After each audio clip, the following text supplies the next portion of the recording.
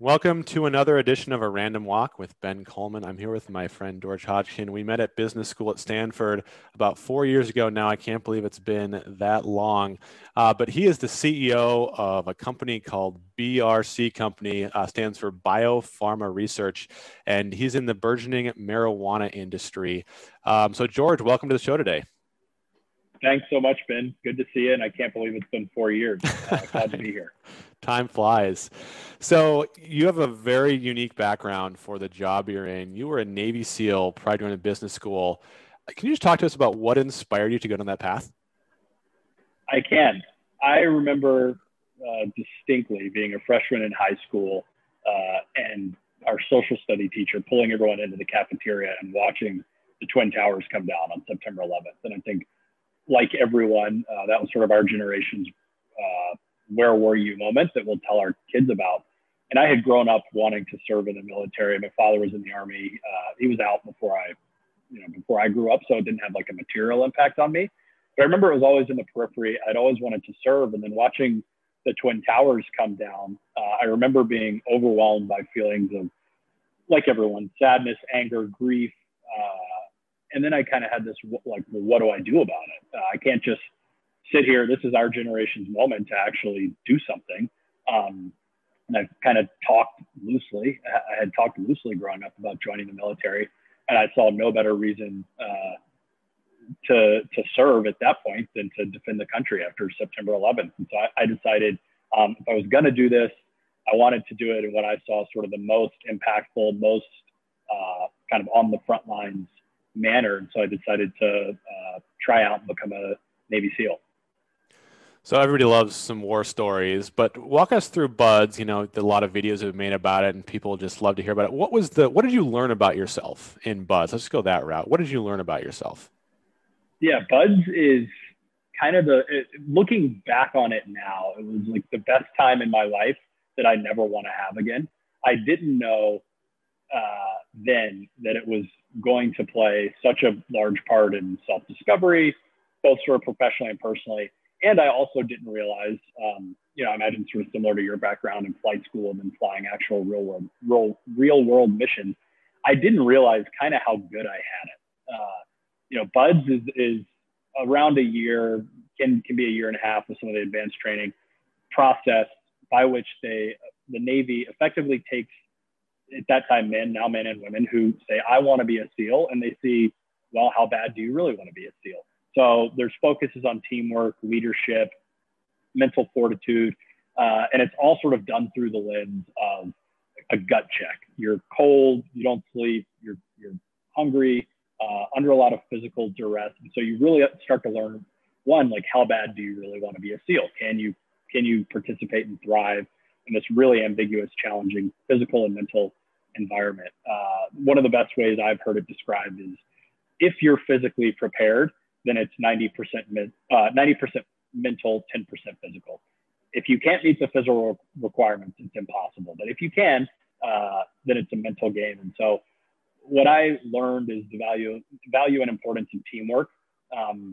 You are really placed in pretty intimidating and challenging situations with guys that you've never met from all sorts of different walks of life. White kids, black kids, rich, poor, it doesn't matter. It's the great equalizer. Nobody cares who your mommy or daddy was or where you came from. It's all about, can you perform in the moment? And the way you perform in the moment is by relying on your teammates and supporting them and leading them. So I recognized during BUDS the value and importance of teamwork, and then how leadership and management can inspire a team to do great things. And then I think the other sort of tangible learning I had about myself was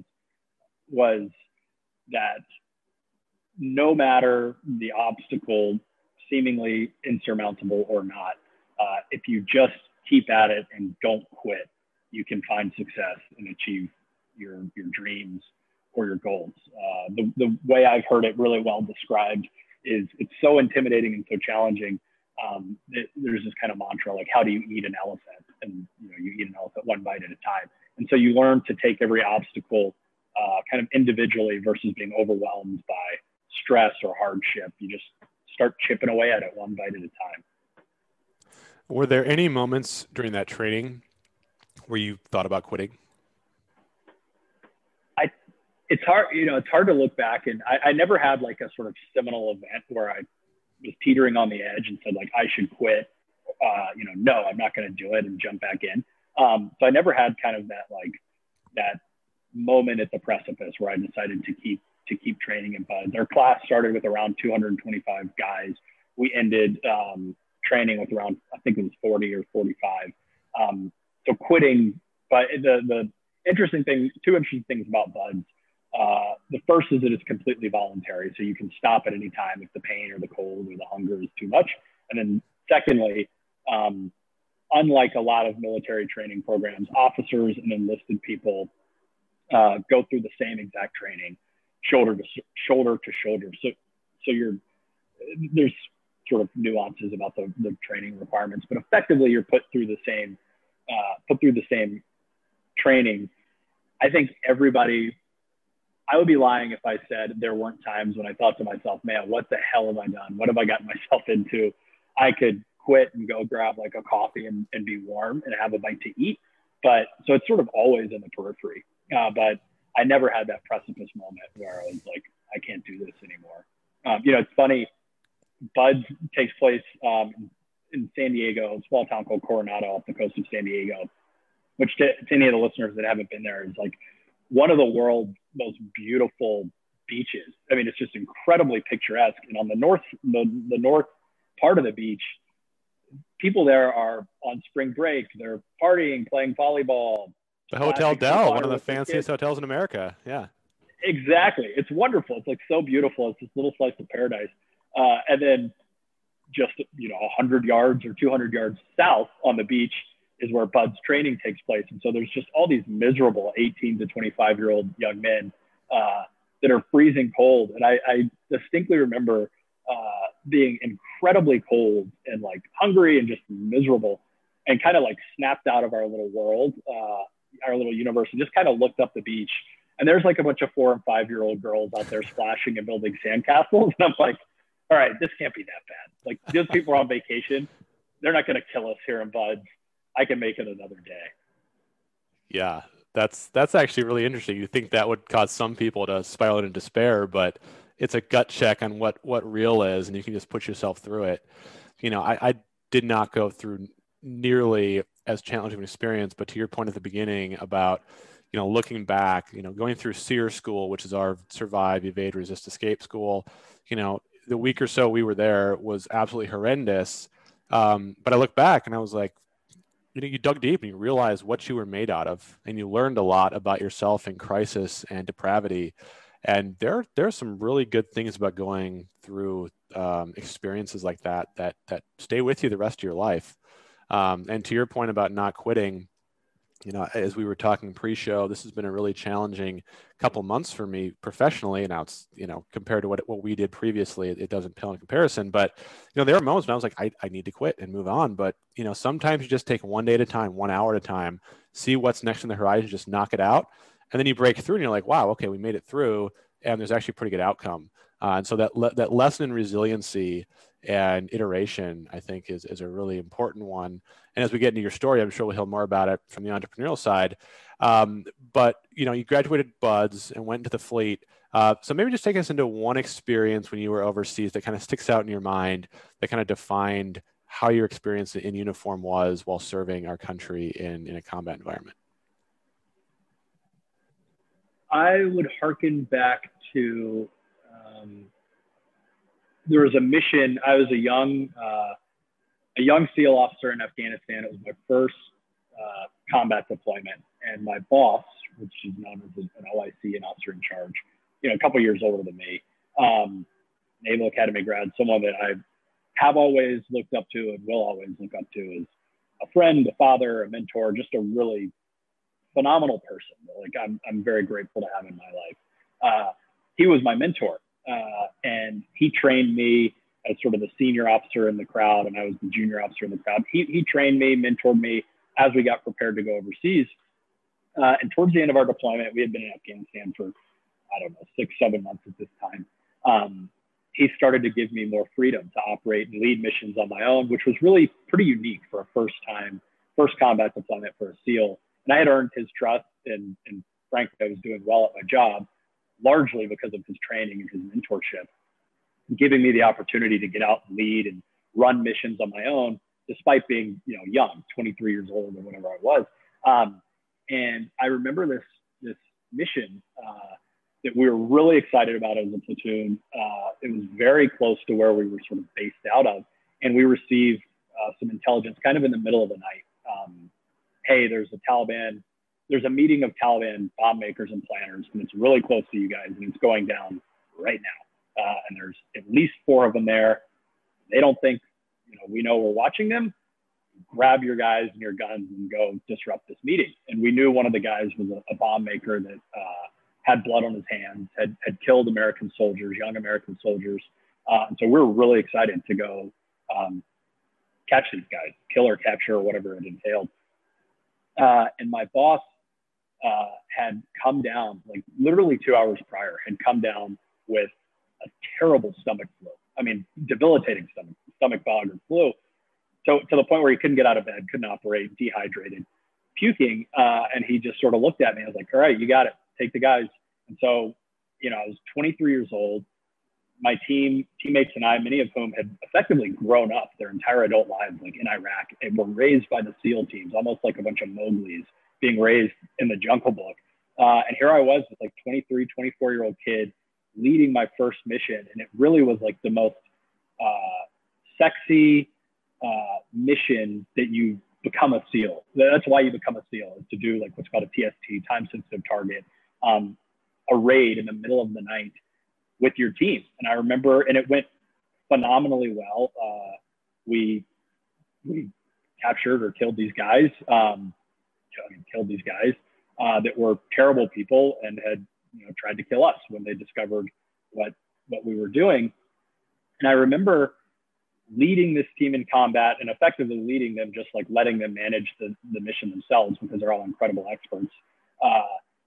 And I remember having this, like, it was in the middle of the night, and we were using helicopters to track them down, and it was a running gun battle over this plateau, this crystal clear night in Afghanistan, and you're seeing everything through green night vision goggles. And these guys were, who were 30, 35 years old, are reporting to me, like little old George over the radio, hey, we've done this. And I was like executing this mission. And I kind of remember pulling back for a half a second and thinking, oh my God, like this is my dream come true. There's nothing better in the world. And it's going so well. And it was the honor of a lifetime. And it was just phenomenal. I think what that experience taught me, one, it was just like the most fulfilled and the most purely satisfying moment of a job, of a professional life that you could ever have.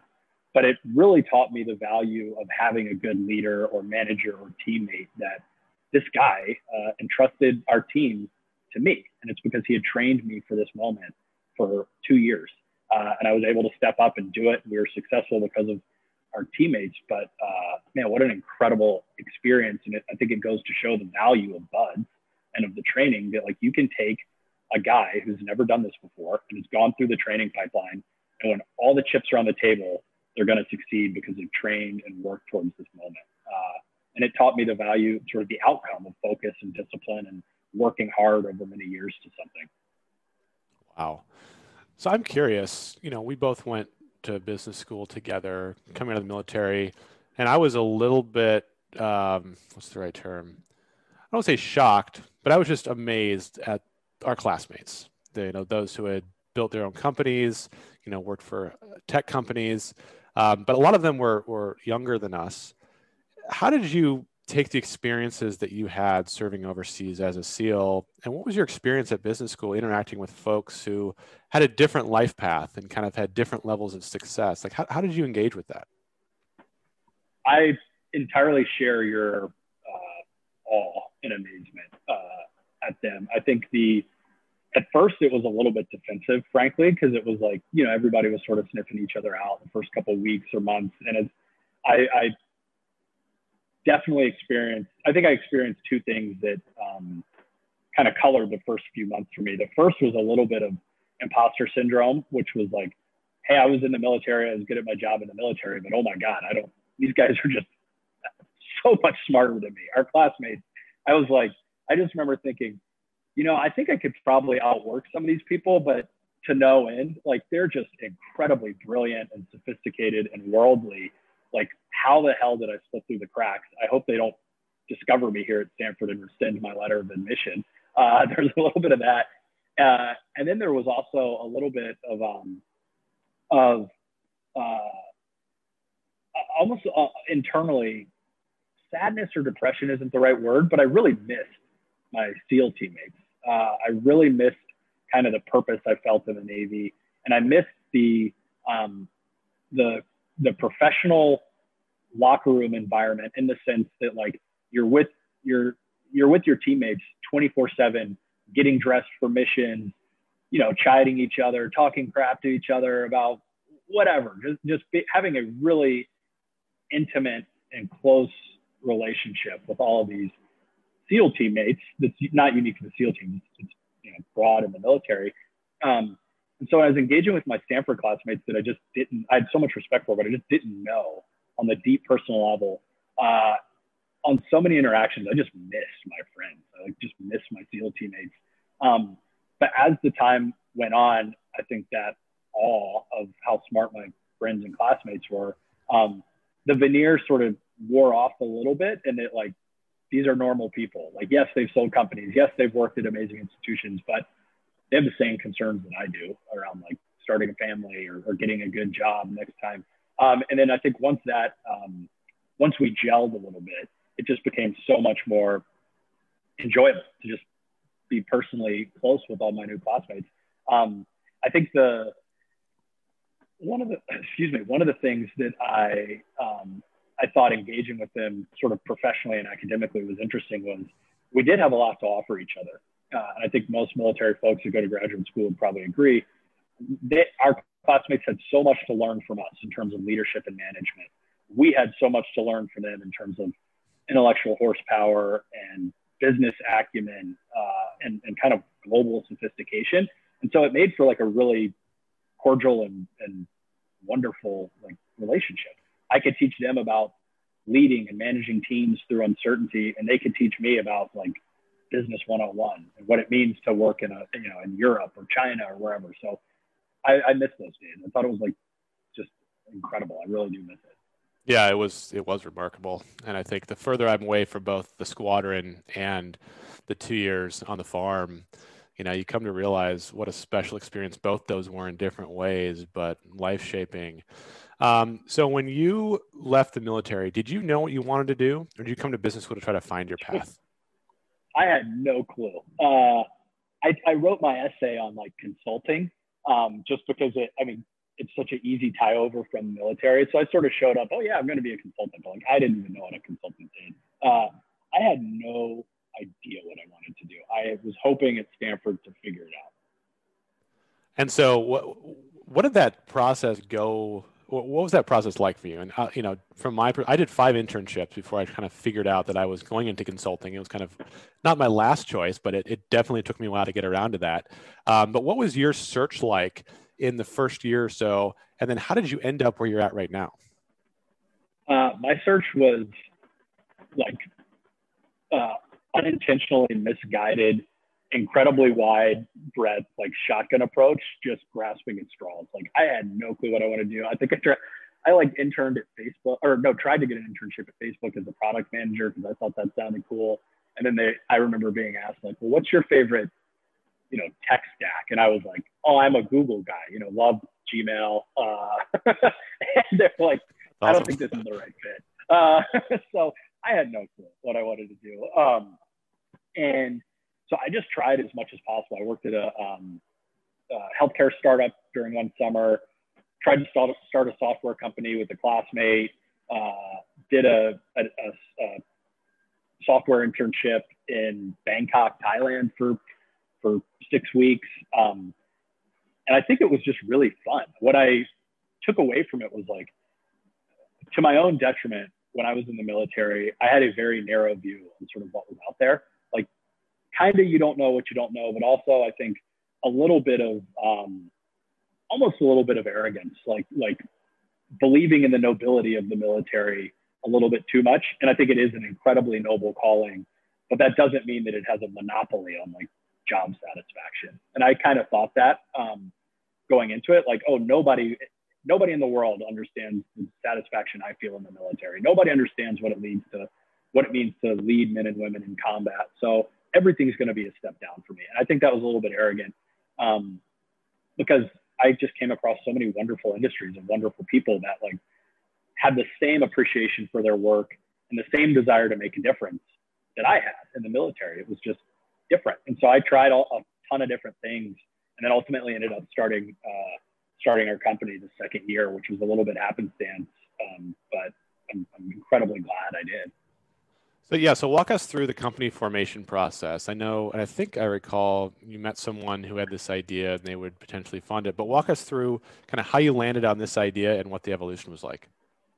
Sure. So during our second year at the GSB, I got involved in the healthcare of a fellow veteran, a veteran who was a former teammate who was going through some really hard times with respect to opioid addiction, PTSD, and it was clearly spiraling out of control for this teammate of mine that I was still in contact with. And I got involved in this person's healthcare, primarily just because they needed a hand, they needed a buddy. And this person, I remember meeting with their doctor and my friend and my teammate, and this person says to their doctor, "Look, doc, I'm going to try this medical marijuana thing. Can you just tell me like where I should get it and how much I should use?" And the doctor said, like, "Look, son, at the end of the day, it's not going to kill you, but there's no way for me to answer that question as an actual doctor, as a physician. There is very little in terms of research that goes on with marijuana." And I remember thinking to myself, wait a minute, that's crazy. Like, I had classmates getting it delivered to their dorm room through the app Ease in 7 minutes, like it's Uber Eats, and then Jeff Sessions and the federal government say it's worse than heroin. Meanwhile, everybody and their brother's doing it. Like, hang on, what do you mean the doctors don't know what's going on? And I had this sort of moment, and then I was like, man, this is crazy. And we're sitting all these entrepreneurial classes at Stanford where it's like, if you have an idea or you see an interesting gap in knowledge or market or experience, like maybe there's a business there. And so I started to think to myself, this is incredible. And then meanwhile, I started, back to the earlier question, like, what were you doing? I started doing just random consulting work for a high net worth family, mainly to try and like use the money to pay for school or vacations, because it's not like I'd saved much money coming out of the military. And this person said to me, "Hey, look, I'd like for you to really dive into the marijuana industry. I think I'd be interested in investing." And so I went back to this person and said, "Hey, look, here's this experience I've had. Here's my consulting report.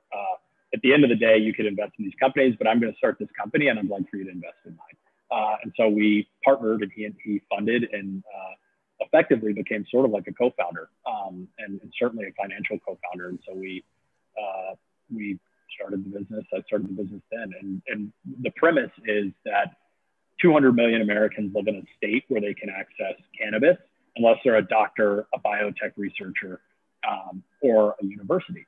So consumers are regulated effectively by state law. So if you live in California, you can get cannabis.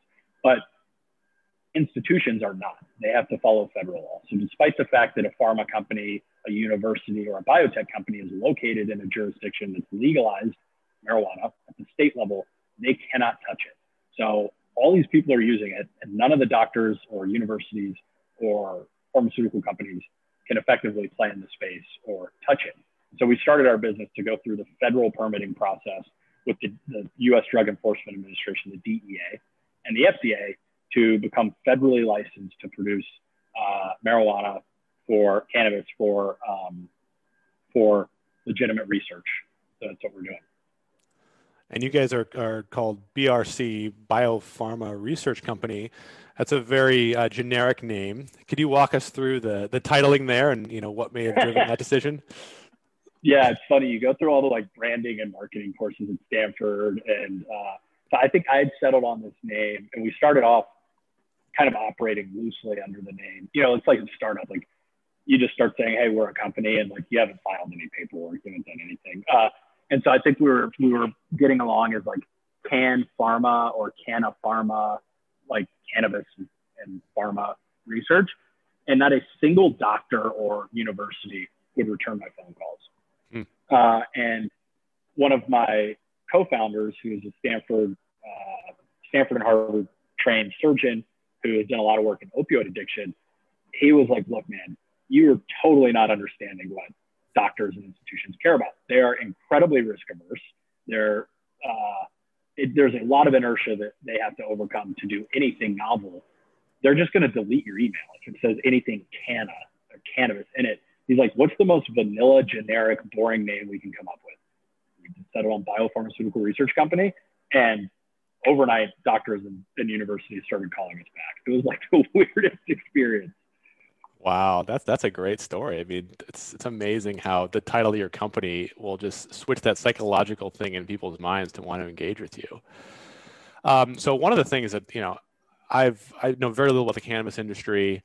I've never partaken, but I've kind of dived into the history of marijuana in this country. And I know you probably know it better than anybody. But could you give our listeners and me just like a couple-minute overview of, the history of marijuana regulation in the U.S. and the current state right now? Yeah. So marijuana, as it's thought of or known as today, is considered a Schedule I drug in the United States, which means, according to the federal government, namely the DEA, it has a high potential for abuse and no therapeutic value. So it's classified the same as heroin and meth. Meanwhile, cocaine would be a Schedule II, meaning it's less restrictive. The more restrictive something is, like marijuana being a Schedule I, the more effectively impossible it becomes to touch or research or produce. So the federal government effectively says it's the worst drug on the planet. Nobody can use it. Nobody can touch it. That really started, that was codified really in 1970 under a law called the Controlled Substance Act, a little bit before that, but mainly 1970 under the Controlled Substance Act, where they created these classifications for different drugs. Historically, going back, 100, 200 years, cannabis and marijuana were in no way considered bad or a drug at all. In fact, Presidents Jefferson and Washington grew marijuana on their farms as industrial ingredients for fiber, hemp seed, hemp fiber, et cetera. And then if you go back into like the early 1900s, marijuana was used as a drug. Extracts were used for all sorts of different applications. Eli Lilly sold marijuana and cannabis extracts, similar to what you see today. And then as the 20th century progressed, several, you could say they're politically savvy, some would call them just evil geniuses, politicians decided to use marijuana to drive a wedge between white voters and demonize minorities as a way to scare white voters to the polls and use them to drive their political agendas. So the whole reefer madness, if you recall, there was an old movie called Reefer Madness, but it's kind of this movement of everyone's terrified of marijuana and what it turns people into. That was all driven by racial people that wanted to exploit race and say, look, Mexicans, this is what they would say, Mexicans and blacks use marijuana. It's going to destroy our country. We should demonize them and demonize that drug. And white people, if you don't get out and vote and support us, the blacks and the Mexicans are going to take over our country.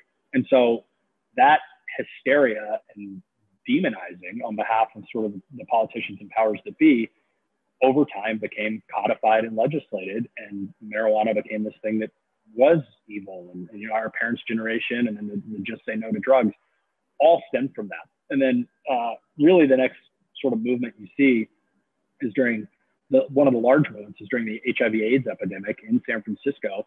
Patients, suffering patients were being given marijuana to treat their hunger and their pain. And it was working, and everyone knew it was working sort of underground. And started, 30 years ago, 40 years ago in California, it became this underground movement to treat people that were suffering. And that movement has grown and grown and grown and grown. And now you see what it is today, which is there's a litany of state legal, federally illegal cannabis businesses serving recreational adult use consumers and then medical consumers who are using marijuana to treat whatever ailment they may have. So you mentioned, the treatment of ailments, and you've mentioned the challenges veterans have with PTSD. Where is the state of research right now in terms of using marijuana to help folks who, have gone through extreme experiences? What does the research show us? The research doesn't exist in enough volume and size and scope to really tell us much of anything, which is one of the reasons we started the company and is really sort of dangerous and sad at the same time. 1/3 of post 9/11 veterans claim to use marijuana to treat their PTSD. 90% of veterans in the United States want the federal government to research, is marijuana good or not for PTSD or chronic pain? So there's a need for it and there's a desire for it. The research has been done in such limited fashion here in the United States and in such small increments that depending on what side of the aisle you're on, you can kind of cherry pick the data to tell you whatever you want. Some people say, look, turns out marijuana is actually bad for PTSD and it can exacerbate it. Other people say, and a lot of veterans self-report, that marijuana does tend to allow them to sleep better. It does calm them and alleviate some of their paranoia, or just it allows them to sort of get back into society because it just brings their nerves down a little bit. Our point of view and my point of view is at the end of the day, we need to be researching this stuff and really come to a conclusive answer. If we're going to send people off to war, we should be doing everything in our power to offer them whatever alternative treatments they want. If they're proven effective and safe, we should be looking at that. And unfortunately, right now, it's just not happening. And so veterans are left to make a choice, which is, do we kind of trust what our buddies are telling us that marijuana works for them? Do we trust them? Or do we not? And unfortunately, there's no really rigorous body of evidence that would say, hey, it is good and in these manners for these types of people. And until we get there, people will be left to make really important healthcare decisions, kind of flying blind. So what is the state of federal regulation around marijuana research? You mentioned that there's not a lot and that there's a lot of risk aversion in these research institutions, and yet you've found a gap in the market. So, is there legal means to do this? Is there interest to do this? There's no access to the plants. Like, how are you guys helping to address the shortfall you see? A little bit more of the latter than the former. So there is a mechanism. And I think about it kind of in the supply-demand equation. If you are a researcher, there's a mechanism for you to be licensed and permitted to legally handle marijuana. You get a research permit or license from the DEA. I would consider that sort of the demand side. Your researcher at Stanford that wants to get marijuana products and give them to rats or animals or veterans to study what it does. That is a burdensome and long and treacherous process, but it's very well trodden and doable. It's a very well trodden path. The catch-22 is on the supply side. So if you go through this rigmarole to become a licensed researcher of marijuana, you are forbidden from breaking federal law. In other words, you go through this process, you get a permit to research marijuana, you cannot go to a dispensary in a state legal mechanism and purchase that marijuana. It has to come from a DEA licensed or DEA approved source of marijuana. That's the supply side. For nearly 70 years in the United States, the Drug Enforcement Administration has not issued a new production permit to produce marijuana for research. So there's a catch-22, so there's effectively no supply. So the way to get around this or to work within the system is these researchers, and we help them with this in some instances, is they import legal marijuana from outside the United States. So we recently imported the first ever legal marijuana under a DEA permit from Europe into the US for study. We did the same thing from Latin America into the US. As kind of a red-blooded American and a capitalist, that pisses me off. Those should be American jobs and American tax-paying dollars being created by US industry. Like, it doesn't sound very America first to me. During our last administration, that our researchers have to go get products outside the US. Kind of give me a break. Historically, the government has licensed one group at the University of Mississippi to produce marijuana for research. studies have shown, and it's been publicly reported, that their products are really, really, really subpar. And so the researchers don't use them because it just doesn't make sense. The analogy I would use is it's kind of like the DMV. Like, do you get a driver's license if you go to the DMV? Yes. Does anyone in any way enjoy that experience, or is it sort of replicable and commercial and aggressive and good? I would argue most people would say no. That's the analogy that I would use for sort of the federal marijuana that's available for research. So our business has gone through the federal permitting process to be the first entity, the first corporate entity to be licensed to produce federally legal marijuana for these researchers. We hope that permit, that final permit, will be received in really short order, like potentially the next 2 to 4 weeks. And then we can really ramp up production and start producing on behalf of these researchers and universities. So walk us through the past 3 years when it comes to like the regulatory environment you've navigated. You mentioned Attorney General Jeff Sessions, and he's a well-known, outspoken critic of marijuana, and the DOJ had a very hard line against it. The latter part of the Trump administration, probably had a similar type tack, and then now the new administration. But what was it like as you were building this company to try to navigate that regulatory challenge? It was like chewing glass every day. It was challenging, but also sort of inspiring. It harkens back to the beginning of our conversation about what it means to be a SEAL. And this is the first time since having served in the military that I feel entirely purpose-driven and mission-focused, to where we're not going to give up. We're not going to quit. We will navigate regulatory ambiguity and regulatory apathy, frankly, to go through this crazy process.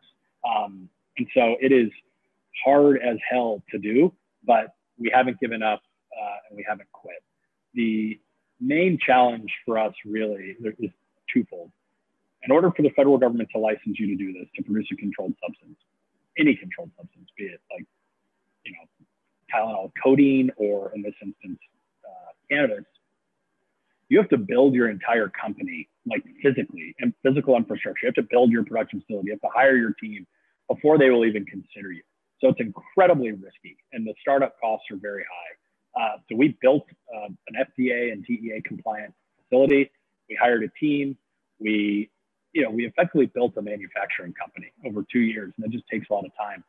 And our North Star was, we will figure out the regulatory stuff. The table stakes is you have to be ready to execute. So we're going to build that, and we'll navigate the bureaucracy as we go. In 2017, the federal government said, we need to license more companies to do this, to make marijuana for research, because we got a big problem on our hands. And then Sessions got involved and tried to slow walk it, tried to pocket veto it. I quickly became kind of an advocate, going to DC once a month and banging on all the doors till people would allow this program to proceed for the right reasons. And so they kind of cracked. And in 2018, 2019, the government said, yes, you guys are right. We do need to finally move forward and issue you all a permit, issue companies like yours a permit to produce marijuana for research. And so they rolled out a federal regulatory scheme to start kind of an industry from scratch at the end of last year. And now we're moving forward and kind of rocking and rolling. And so we've created this kind of new industry in the United States for federally legal cannabis, which is awesome. It also feels like, it's exhausting, but I love it. We're really in the first inning on the precipice of something great. So on the business side, given they just opened up these regulations, are there competitors emerging in the space? No doubt there are. I am very biased and think that, we're unique and special because we're so far along with our team, the compliance expertise we bring to the table, and our focus on quality, like traditional pharmaceutical quality. So I think our focus, our history of compliance, we don't break federal law. So there's a lot of people I consider that are competitors that break federal law by participating in the state legal, federally illegal cannabis markets. We don't do that. And so I think we're quickly becoming the trusted institutional partner of choice for institutions that want to engage in cannabis, but also care about compliance, and they care about quality. And so that's our focus, is compliance and quality and consistency of product. And so there are competitors, but I don't think they're as hyper-focused as we are on the three things that matter to us, like I just laid out. And how big is the market for this? No one really knows because it's a brand new category. We think that it's potentially up to about a $4 billion a year market. Several reasons we think that. One, if we just look at different comps from around the world and places that have created a federal cannabis landscape, if it's Canada or Israel or the United Kingdom, that's one of the ways we think about it, about using comps to size our market. There's a couple of other things that I think are interesting from a commercial perspective. The first is there's a UK, United Kingdom-based company that has produced the only FDA-approved marijuana-based drug. It's for children. It started as being marketed for children with epilepsy. They're doing incredible things for people that need a ton of help. I mean, it's like the best example of sort of doing good and doing well. They have one drug, and right now in the United States, it does about $500 million a year in sales. That business was just acquired by a large incumbent pharmaceutical company for $7 billion on one drug. And in our point of view, imagine if you can create a drug for chronic pain or anxiety or sleep or PTSD. And the market, you can see how it gets really big, really quick. The other thing I would mention is that when we look at states that have legalized marijuana, traditional pharmaceutical and alcohol spend dropped by about 10 to 25%. So you see these large businesses, large publicly traded businesses in most instances, where their market share is being cannibalized by the introduction of marijuana to the markets. But they don't have an answer right now. They have no way to access this adjacent emerging category because they're federally regulated. If we can partner with them and help to create products that the consumer wants, but they can't otherwise make for themselves, like on the drug development space, for example, then that's a huge market. You know, if you're a $40 billion a year revenue company and you lose 15% market share when there's a new product that comes to line, your CEO on board better have an answer for what you're going to do. And right now, there's no way for them to engage in the space by and large. And so we can partner for them and serve them. And that's our hope. And it stands to reason, right? Like the consumer is today, the consumer or the patient is incredibly suspicious of traditional pharmaceutical drugs, be it opioids or anything else. There's this mindfulness, wellness shift plays out in your drugs. If your doctor says, hey, look, you can go try this CBD thing to go to bed, or I can write you a prescription for this, this traditional pharma drug, a lot of our peers are going to say, I'm going to try the CBD thing. Similar to alcohol, we're not focused on the alcohol space at all, but it's just an interesting anecdote. If you and your buddies, or you and your wives are going, your wife and your couple friends are going to get together on a Friday night. 10 years ago, everybody would, you'd have a bottle of wine or some cocktails, and you'd wake up with a hangover and having consumed 300 calories. Having consumed an additional 300 calories. Nowadays, you didn't have an alternative. Nowadays, you can say, look, do we want to try this marijuana thing? We're not going to have a hangover, and we're not going to consume any additional calories. And so the consumer is now, and the patient has new alternatives, but the institutions can't offer, institutional businesses can't offer those alternatives to date. So we think it's a really great market and a way to help people at the same time. Absolutely. So you're in your laboratory right now. Can you walk us through what you all do in the background here? The listeners can't see us, but George is sitting in his laboratory, and I know right now you're kind of importing the goods to distribute, but eventually you're going to start growing it. What kind of research do you guys do? What kind of development do you do with the product? Totally. So right now we're partnered with several different universities. We have a public partnership with University of California, Davis, to do a lot of basic analytical chemistry that you would do for any other plant substance, any other, if it's strawberries, walnuts, olives. We have a really solid understanding of the basic chemistry and biology of those plants. That doesn't really exist for marijuana because academia has been so locked out in this market for so long. So what we're doing now is we're importing marijuana under a DEA permit from all over the world, and we're working with these scientists, some of our own, some of university partners, to lay the foundation to be able to produce cannabis in such a way that it's highly sophisticated and highly consistent for the researcher. So we're analyzing things like the genome of cannabis. What are the phenotypes look like? What are the different cannabinoids, which are the molecules and chemicals that make up the cannabis plant? How do they behave under certain laboratory conditions? And we're just doing a lot of the basic foundational biology and chemistry around the cannabis plant. Ultimately, what we hope to be doing in very short order out of this building is producing and growing federally legal marijuana that can be sent or sold to universities around the country for them to do their own research on, look at things like the effects of secondhand smoke of marijuana, the effects of marijuana usage on breastfeeding or a pregnant person or on a child that has epilepsy or a veteran with PTSD. Until we're just scratching the surface and the implications, but that's kind of the basic stuff we're doing now. And in terms of how much this costs, how much does the research grade marijuana that you guys are going to be creating compare against, what you might find in a medical marijuana dispensary for uses medical or recreational? It costs more. It does cost more. Exactly how much more, we're not entirely sure yet. Our goal is to support researchers and patients by making this potential medicine or this research material affordable enough for people that need it to access it on the research front. That being said, going through the DEA and the FDA process requires a level of sophistication of production and compliance that is expensive, that the rest of the cannabis industry doesn't have to deal with. So that's where our premium comes from. The other thing is in terms of like the quality and the cleanliness. For the products that we need to produce to give them to a researcher, they have to be very clean and very consistent. If you grow marijuana outdoors or in some instances in a greenhouse, it's really challenging to do that because there's environmental factors. So everything we do is under a really tightly controlled setting that's all indoors, where we monitor all and control all the variables. If it's chemical inputs, water inputs, heating, humidity, lighting, and to run that kind of manufacturing process costs money.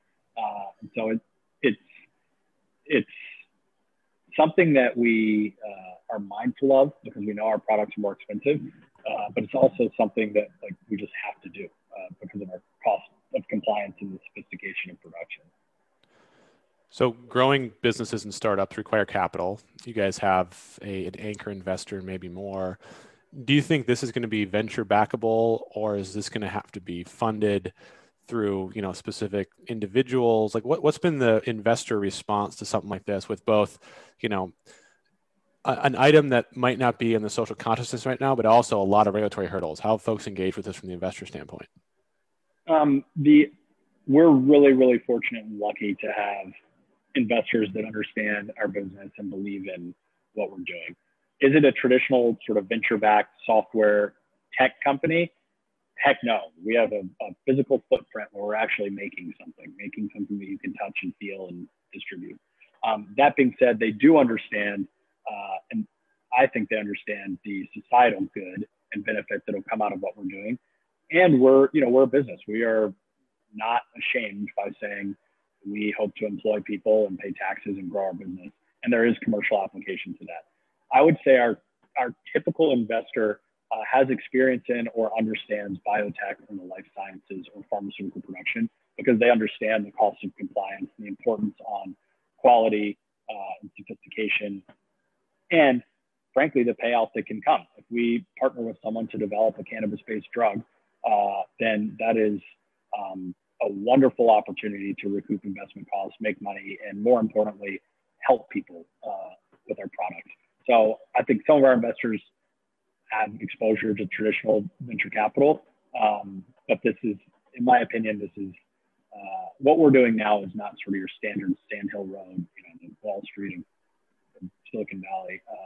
It's not that type of business because it's not a software business where we don't physically make something.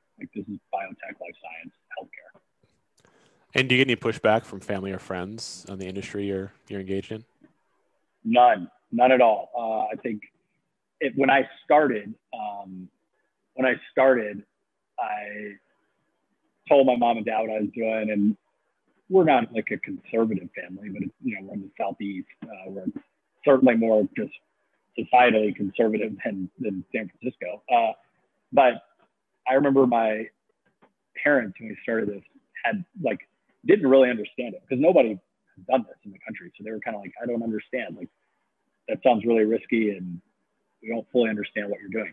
But immediately after having explained it to them, they were so supportive of me and of our company and our business. And now I think the only pushback we get is like kind of just shock from most people when they hear that like a doctor or a hospital or a biotech company can't access marijuana. They're like, you've got to be kidding me. That is the stupidest thing I've ever heard. Why has no one ever gone through this process? So everybody's using CBD or marijuana for everything under the sun. What do you mean doctors aren't really studying it? And so they're more shocked, and there's pushback against like the system than us. Absolutely. And so as you think about leading teams, you've done it in the military, small unit tactics, now you're leading a 6+ person startup. What are some of the lessons you've been able to apply, and what are some of the differences that you've noticed in leading different types of organizations of these magnitudes? I'd say the lessons I've applied or that I've learned the most, first is like a saying in the military, or certainly in the SEAL teams, I don't know about the rest of the military, but commander's intent, which is, I need to tell you what the objective of this mission is. I'm going to tell you why and what, but you have to figure out the how. I'm not going to dictate exactly how we do this, but I'm going to tell you what the end state is and what our goal is. We'll get there collaboratively, but like, you're the expert, you figure out how to get us there and let me know what resources you need. I'd say that's sort of the first lesson I learned in the military. It's directly relevant to what we're doing now. It's just practice and distill commander's intent and let the experts run their departments and good things happen. So that's kind of the first piece. The second is more around culture. So, and on Fridays in the SEAL teams, there's a thing called Frogman Friday. The sort of nickname of the SEALs is Frogman, harkening back to World War II. But there's this concept called Frogman Friday, which is whenever you're in garrison, meaning back in the States and you're not deployed, you have Frogman Friday, where it's kind of an informal, it'd be the equivalent of like a Hawaiian shirt Friday kind of thing, where like you do a long, hard workout that you call a monster mash. So you do, 5-mile run, 2-mile swim, 3-mile run, something like that. It's just brutal. Everybody does it together. And then at the finish, you finish back at your team building. You have a cookout and there's like a keg of beer there for all the guys.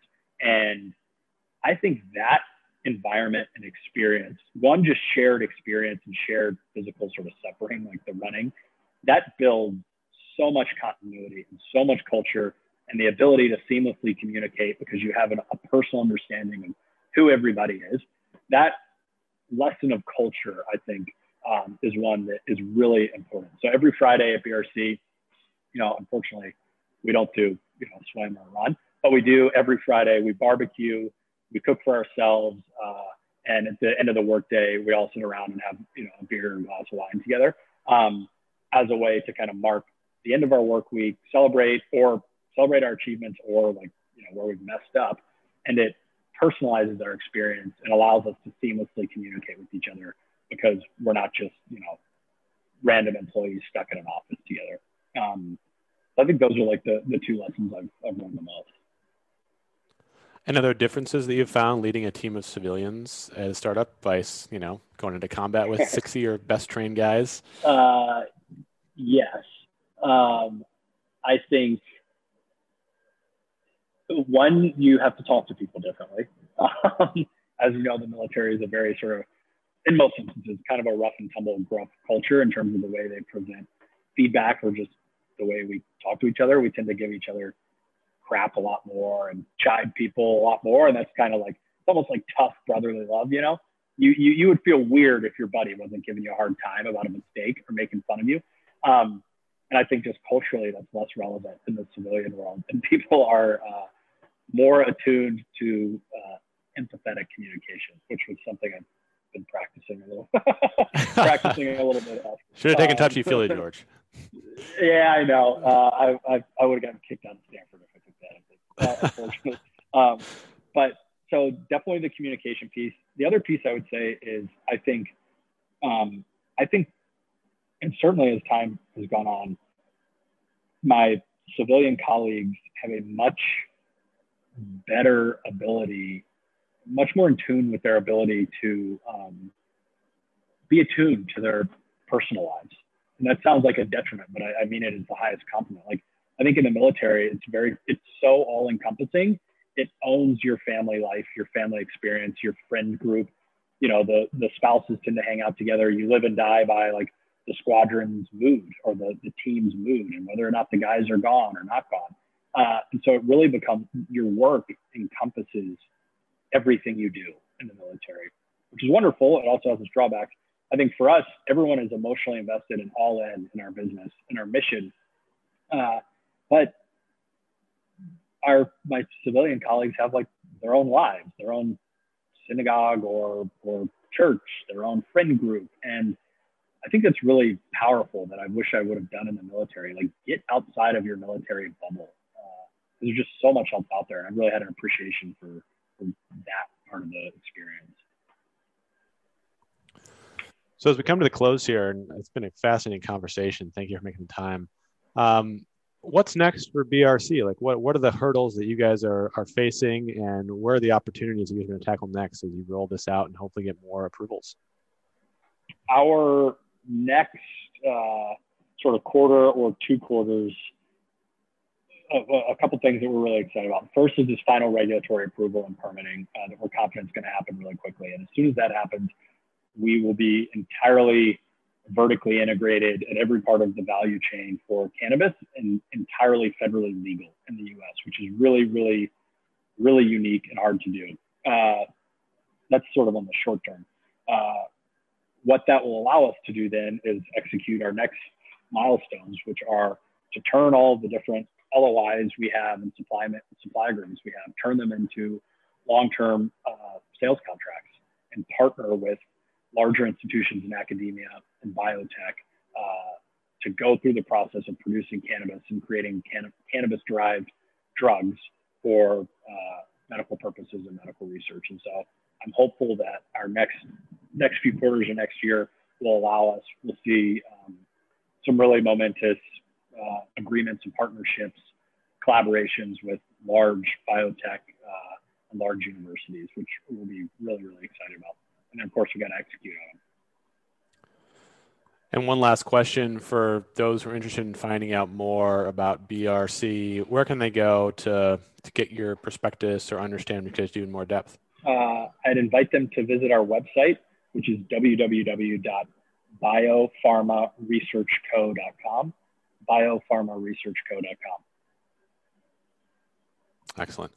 Well, George, thanks for what you're doing. Look forward to seeing you guys break through some more regulatory hurdles. And to our listeners, thanks for listening to another edition of A Random Walk with Ben Coleman. We'll see you next week.